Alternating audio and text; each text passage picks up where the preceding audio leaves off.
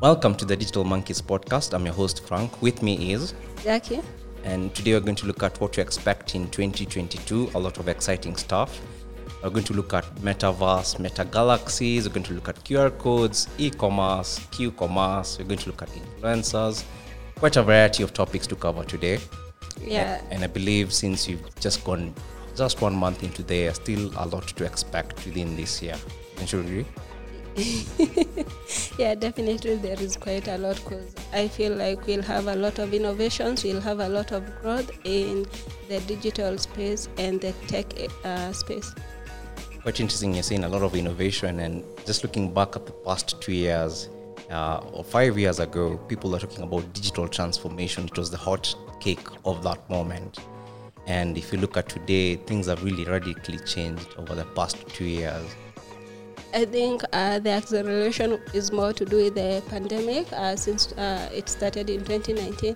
I think you should expound more on that.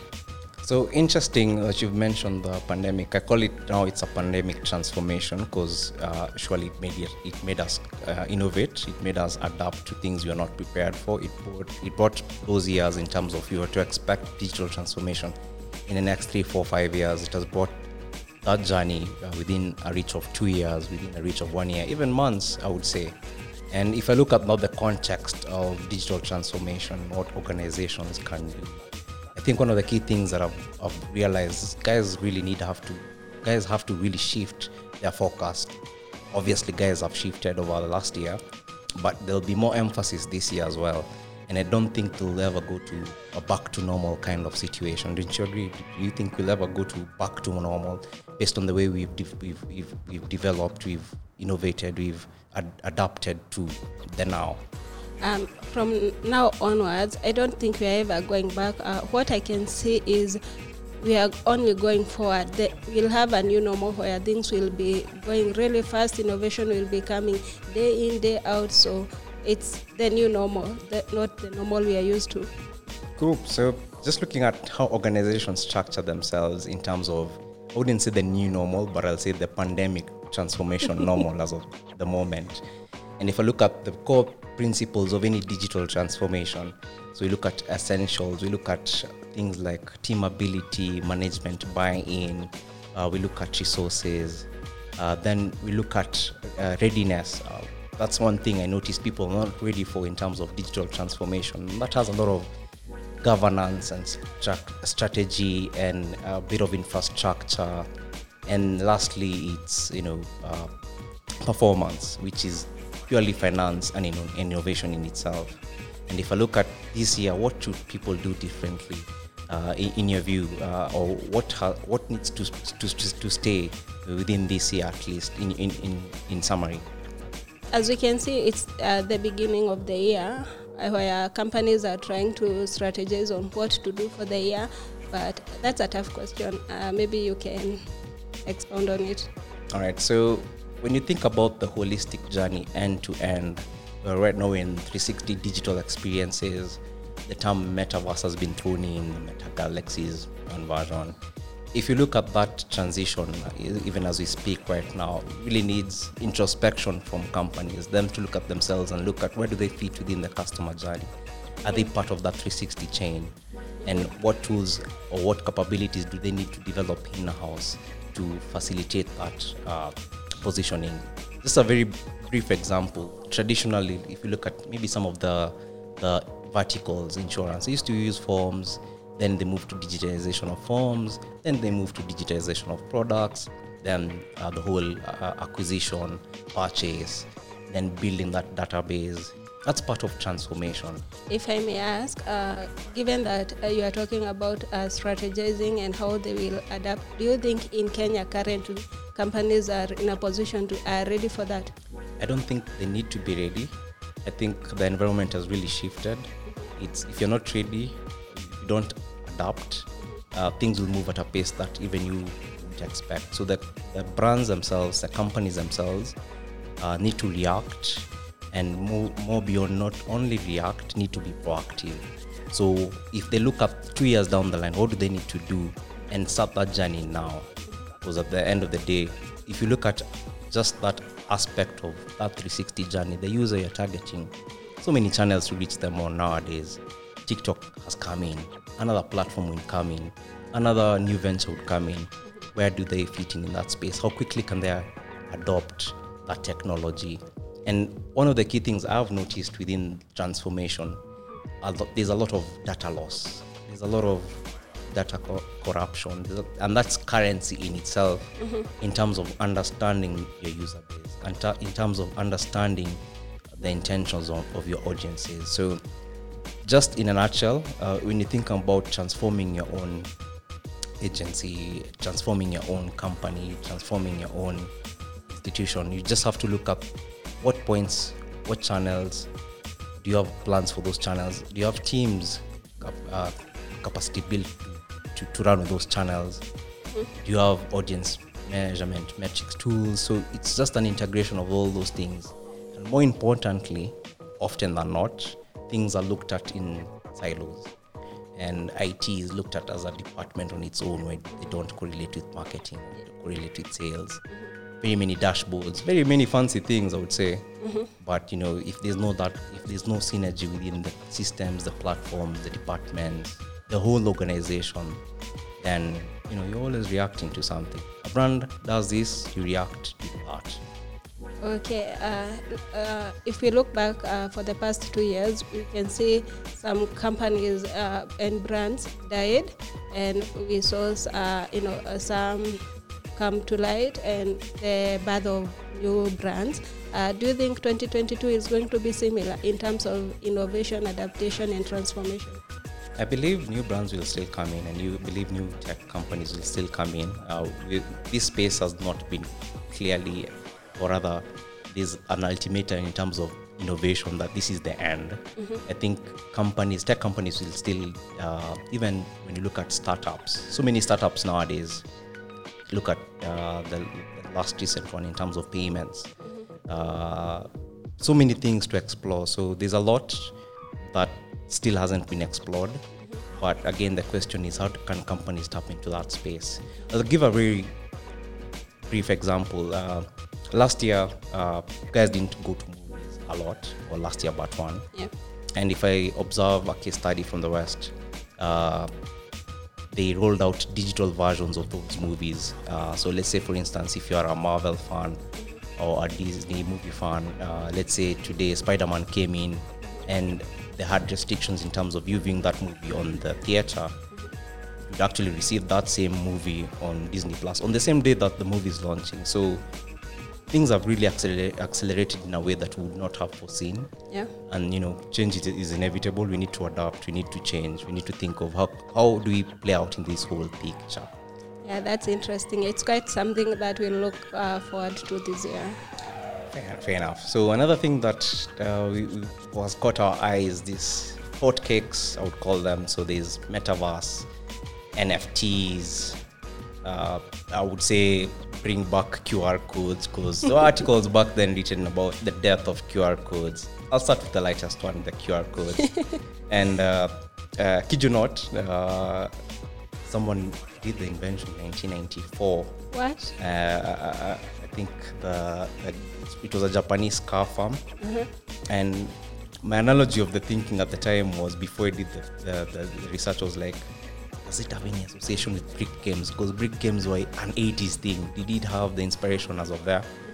But the reason why I say QR codes we're going back to QR codes quite heavily, and it's because of this acceleration. It's tech acceleration.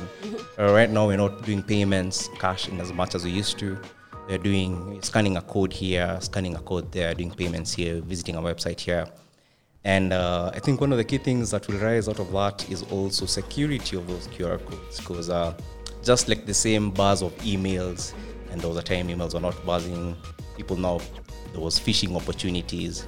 So I think this year people have to look out for, as you're scanning those QR codes, what security measures are there within those QR codes, because we are progressing where we're doing things on the phone. Yeah, when you talk of QR code, you said that they started in 1994, right? 1994, but before that was the first invention, but they took a while before they kicked off officially. That means that the technology was ready before we were ready. Yes. And we are only getting ready right now. I believe. Yet we are talking about security issues that will come.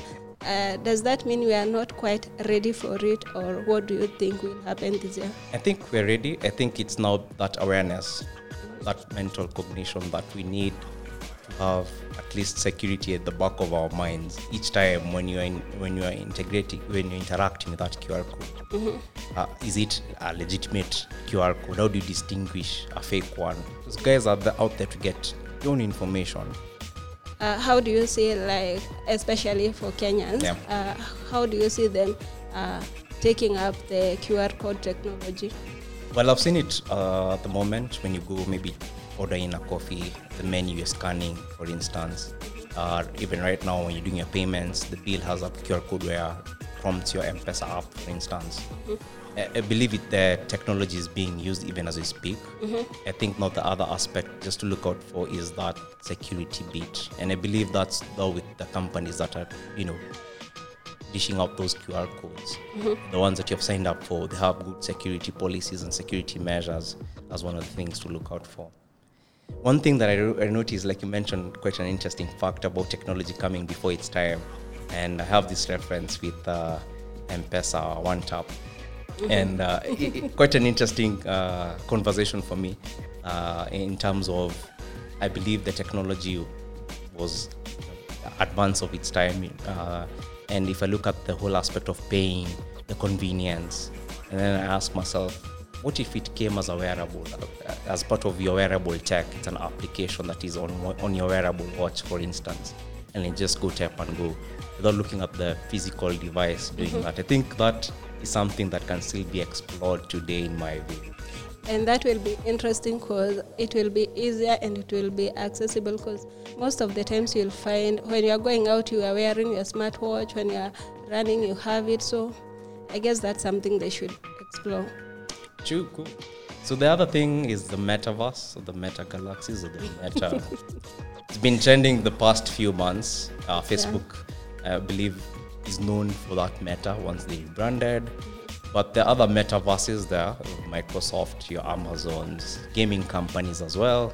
Okay, interesting. And people just associate it with only one end. But let me ask, I don't know if you've ever done this. So right now you are your physical self, then there's your social self. Do you ever picture yourself virtually, like interacting with virtual things as a virtual person, like a virtual you somewhere? I don't think I've ever thought of something like that, but I believe if that would be possible, I believe it will be very interesting. Do you mean like if I'm chatting with you from a different country, but I'm seated next to you? Exactly. So imagine attending, not to mention bands, but my favorite band is Coldplay, and I'm in attendance there virtually, and I'm jumping up and down, and they're virtually jumping up and down. And in the midst of it all, you see maybe a Safaricom ad or an M-Pesa ad or an Airtel ad within the same space. I believe it offers a lot of potential and opportunity, not just within advertising, not just within the experiences. I think there's a lot still to be explored. There's still a lot of questions that need to be answered, but you're still part of that wave. Just like the same way when the internet came, there was a lot of excitement. Yeah. And then there was a time where guys were withdrawing money from the banks, internet. I think it was the bubble of 2000. You're going to the year 2000. Internet has something to do with, I need to withdraw my cash. And it's the same bubble that you're in with this meta conversation. Still need time, but at least we need to be cognizant of the fact that, it's a conversation ongoing. Brands to think, what other experiences can I offer my audiences? Because people live, look at even social media in itself. People live lives that are not really real in that sense, I would say. Some do, majority do. But I wouldn't say majority, I would just say that people like to showing the side of their story that they would like to tell. I imagine a virtual experience. That will be very interesting, especially given that most people have access to Facebook, Metaverse, and they are pioneering the whole virtual reality thing. I think they are giving an opportunity to so many people, including brands, and it's something I see them picking really fast because they would like to be like at the forefront of innovation. So it's something to definitely look out for. If you are to pick randomly in this metaverse, which categories of brands would you see? I see retail being there, clothes shops, shoes brands. Which other category do you foresee being very strong players? Games as well. I also think communication companies. Yeah. Especially in Kenya, I give an example of Safaricom because they are always on top of their game in terms of any kind of innovation. So I would bet that they'll be the first one to pick it up in Kenya. So another thing, NFTs, been a hot cake since last year. We did our first NFT transaction through Kipchoge. I believe he sold 2 videos for 37,000 USD. And one thing I believe with NFTs is it's for the super fans. You know, you're a fan of something and you want to be that exclusive owner of something. You need to own a part of that brand. And I was reading just the other day where Adidas last year in the December campaign launched an NFT campaign where guys could get only limited edition stuff through trading with NFTs. And I was like, that's very interesting because that brings beyond the loyalists. That is, you know, on another level of just being a super fan. And I also see opportunities here locally, and I can't wait to exploit further. And I think this year we can exploit further with music, with art. What are your thoughts? What do you think? Is this something viable? Yeah, definitely it is something viable, but that will only mean that it will address specific people for specific areas and specific subjects. So it will be a good way, a good innovation. On the other hand, it will be like locking out some other people because as much as I'm not a really, really loyal fan, sometimes I enjoy some stuff. So that will be locking me out. It's a 50-50. It's a 50-50 thing. Yeah. I see opportunities with music, personally. I think it was 2 weeks or a week ago. Bandana Isa, the music video was out, the song was out, and I was like, what if there was a specific memorabilia of Isa stuff where super fans could actually go get maybe through NFTs? I don't know. Maybe it's something that can be explored. If personally I was to invest in an item. Back in the days, to listen to a band called Kalamashaka. It's a band, a rap group. I'll be plugged in the comments. A rap group called Kalamashaka, and there was a song called Tafsirihi. If it was introduced where you can get the album art through NFTs, I'd go ahead and buy it because it's something that I have, that nostalgia that nostalgic feeling about it. Yeah. What about you? Do you think it's something that you would be able to get my hands on? If I may touch on especially that song, Bandana Ya Isa, I read a story about it and it was designed by King Kaka. And from the way I read it, it's not more of he was about to earn from it, because I don't think he earned, but it was that pride, it was that moment, the connection with it. So if that's what you're talking about, then I see opportunity. Yeah. And if I had something like I'm really connected to that level, then I'll fight for it. I will do anything to get it. So moving on to tools, a couple of things have changed or have morphed. Last 1 year and 9 months or so. Critically is Google Analytics. The change from Universal Analytics to Google Analytics 4. I believe the change is really, it's pushing the boundaries of measurement. Yeah, before we get to that, if I may ask, what do you think made like Google think of making the changes to their tools? Like what pushed them to that level? I believe is having that one dashboard. I'll give a case in point. So you have your website, you have your mobile application, different tools for measuring those things. So you have Firebase, you have Google Analytics for mobile, then you have Google Analytics for your website. So very different tools by the time you're getting to analyze one piece, whether something worked or not in terms of maybe a campaign you're doing. You have to look at very many dashboards and different data sets as well. So I think unifying that, opening up that device range, you don't have to just look at one device segment and think of a specific tool for it, but looking at, if I'm viewing my mobile app usage, it's the same place where I can get my mobile website visit usage, same place I can get my website desktop usage measurements or metrics. I think that uniformity across reporting informs a lot. Okay. And one thing that unifies all that is events. So it doesn't matter if it's app views, page views, mobile views, one simplified dashboard. And if you look at it, the reason why they push that envelope, they don't want to be seen as a reporting tool. They want to be seen as an analysis tool, where you look at the data and you make some informed decisions. They are reporting tools that you can still use within Google. You have your Google Data Report, I believe.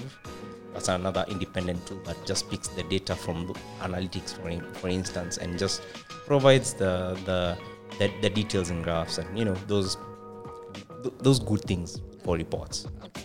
So where do you see us going this year? Well, firms now it's all about integrating it into your ecosystem. Are you using it to its full potential? Because now that provides another layer of analysis. You can get more insights. Are you using it? Are you experimenting? Are you utilizing its full capabilities of the tool? I think that's another thing that is going to be big this year. Okay.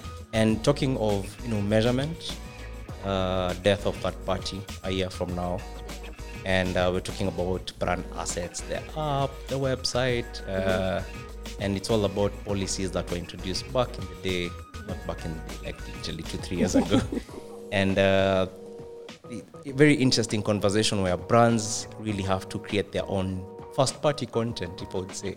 That means they have to create some value exchanged with the end user. For instance, let's say a beer brand, and an advertiser thinks, I need to get to this person and position this product. And then there's the brand thinking, how will I get to this user?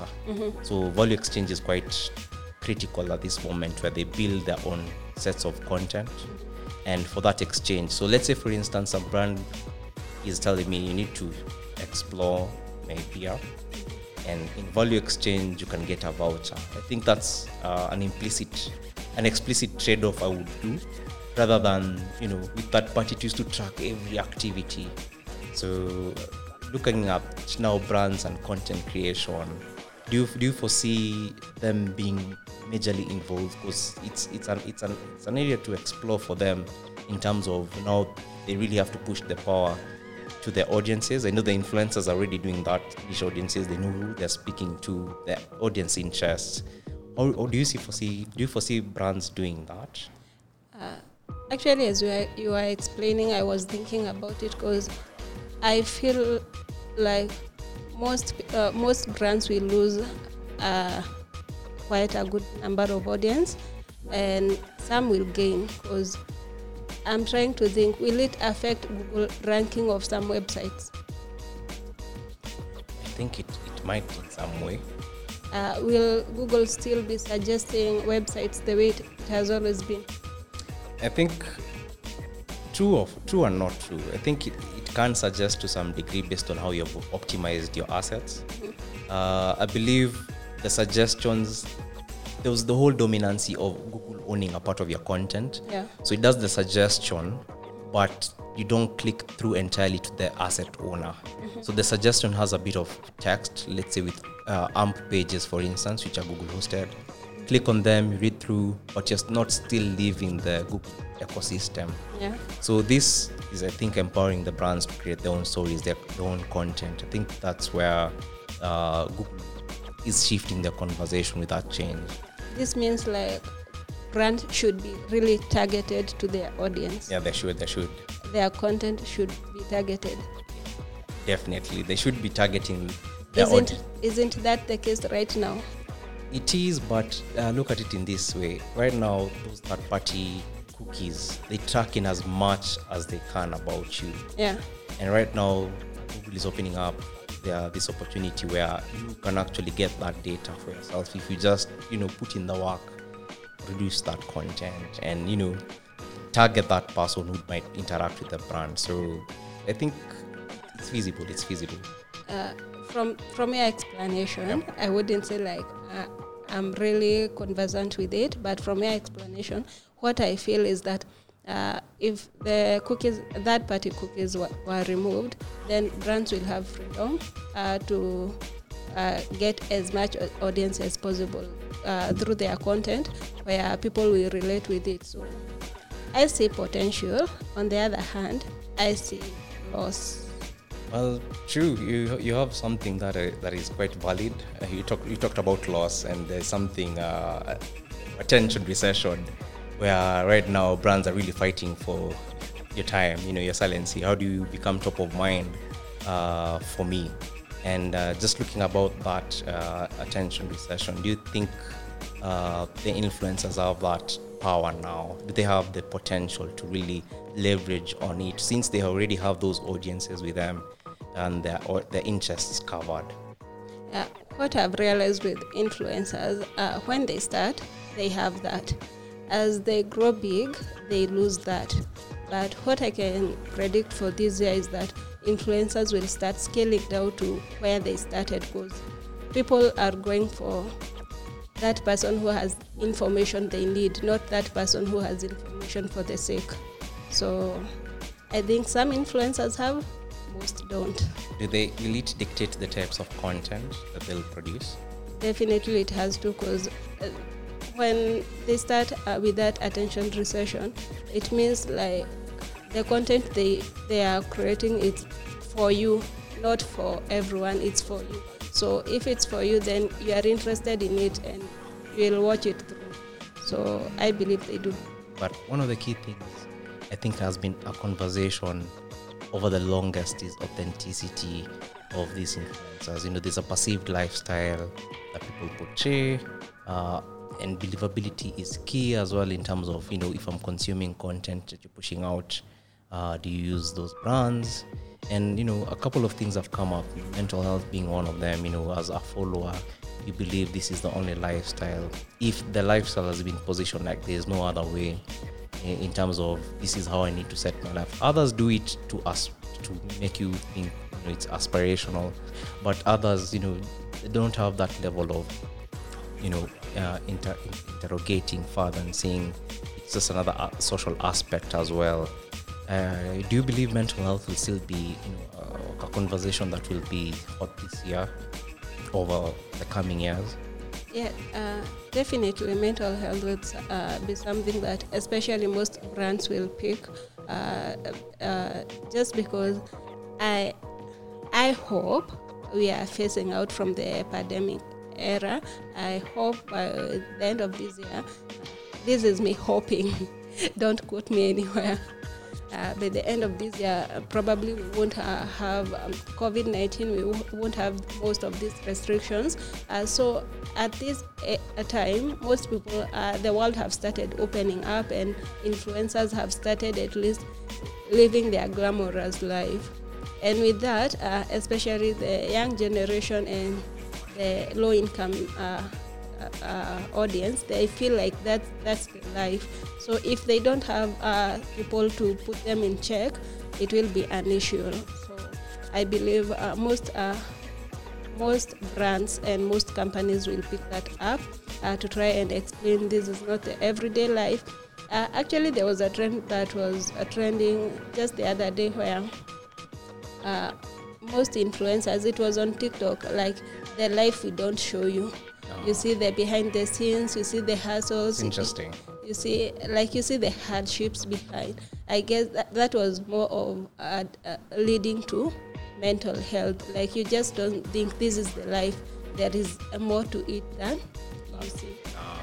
interesting you said about brands and then pushing the agenda. There's a brand I think I read an article a couple of months back, Lush, a cosmetics brand, where they were pulling out of social media channels, and it's just that association, I believe, at some point where people think this is just it, and I don't know. It was a very bold statement for them, but again, like you mentioned, it pushes the brand's envelope in terms of even if they're engaging with these influencers, that is a factor that they need to consider when they're looking at the audiences that they target as well, or even not even target. People will at some point just view the brand or interact with these influencers. Yeah, definitely. That's something that will happen. That's quite interesting for brands moving in that direction. So another key thing I'm foreseeing this year, there'll be revision of tools, social media tools, measurement tools. I believe reporting metrics has been always engagement reach, those things that are, I call them superficial in some way, and at some point you always have to look at the impact, return on investment. Do you think tools will have some other forms of measurement? I know we measure sentiment in terms of what impact a piece of campaign did. Do you think there'll be some form of refinement over time with these tools, or what things would be perceived to be looked at when you think about measure and metrics? If you look at all these changes that are happening in the digital marketing area, you find that if it's the removal of that party cookies, it's leading to you have to go to your authentic audience. If it's something to do with influencers scaling down, you have to go. It leads to authentic content. So with that, the brands will start looking for what am I getting in return of this, and with that, tools will start trying to measure how much is this worth, how much is this content, how much is this engagement, and they'll start measuring that especially for the marketing managers, who will go back to explain, like, this is what we got from this influencer, this is what we got from this social platform. So tools will definitely innovate and enhance their offerings right now. Cool. Another interesting bit, you just mentioned about the whole content space and the whole tools, and then the platforms themselves. And look at the platforms, they borrow bits and bobs here and there.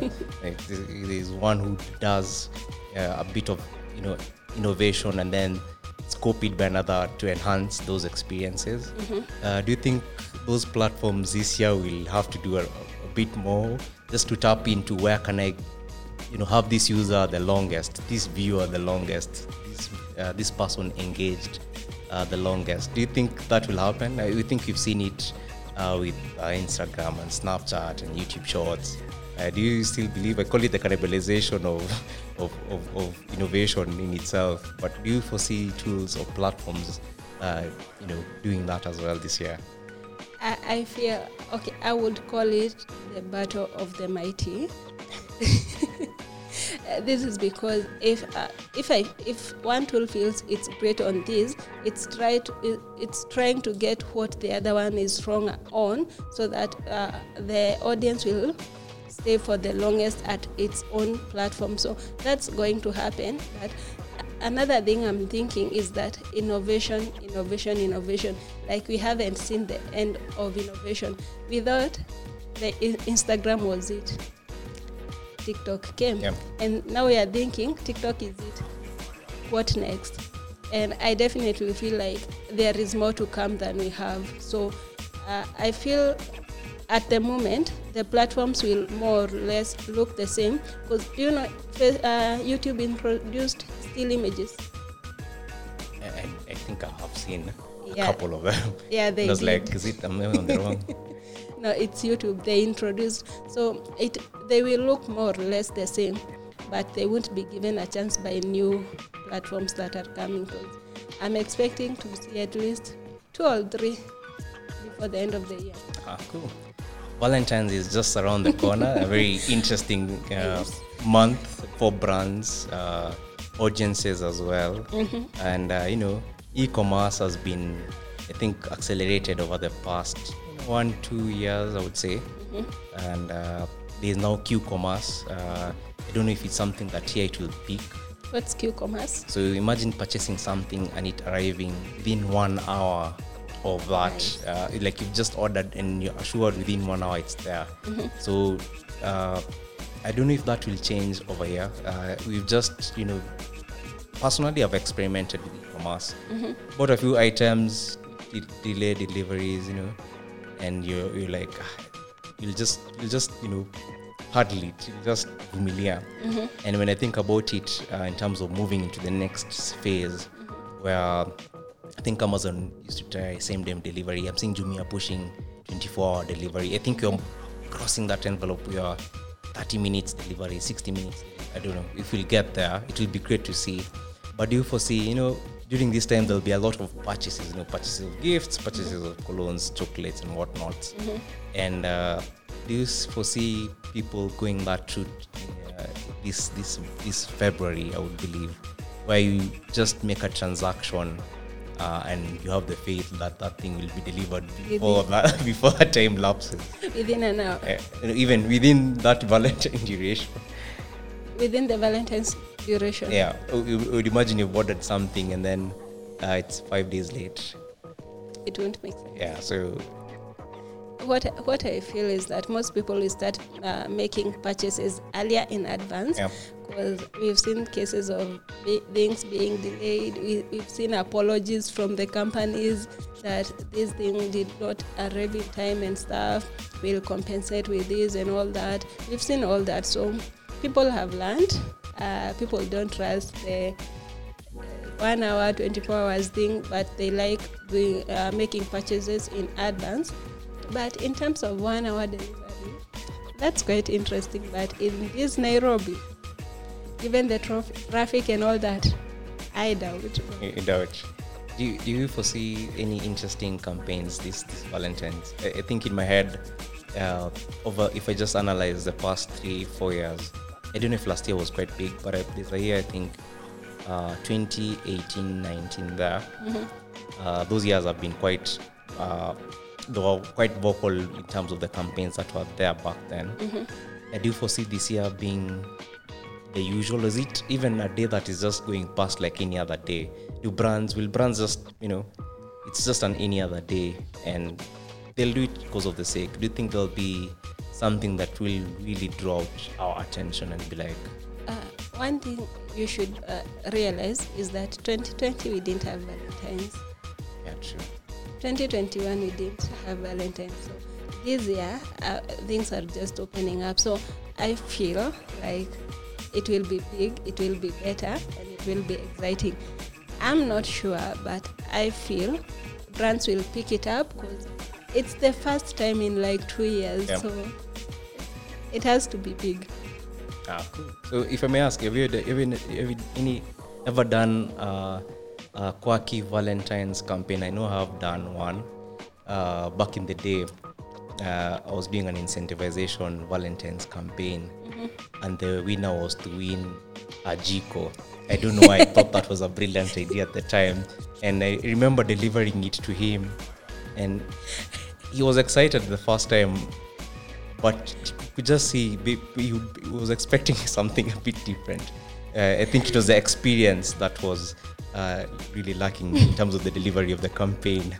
So I don't know, have you done any quirky things that either worked or didn't work on your end? For me, I'm yet to do a big Valentine's campaign. What I've done are just social media campaigns. So I think we should try that this time round. All right, so watch out for any, I would say, clumsy and quirky ideas for this Valentine's from us. It will be delivered, hand-delivered by the team. All right, so thank you so much for this session. If you have any questions, if you have any queries, we'll do another session. We're just going over the terms that we talked about today, the metaverses. We'll have a separate session for that. The NFTs as well, we'll also have a separate session for that. We'll go further even in terms of the tools that we've just given a highlight. So thank you for tuning in. It's been a pleasure having this conversation. Make sure to tune in a few weeks to watch our next episode. Peace.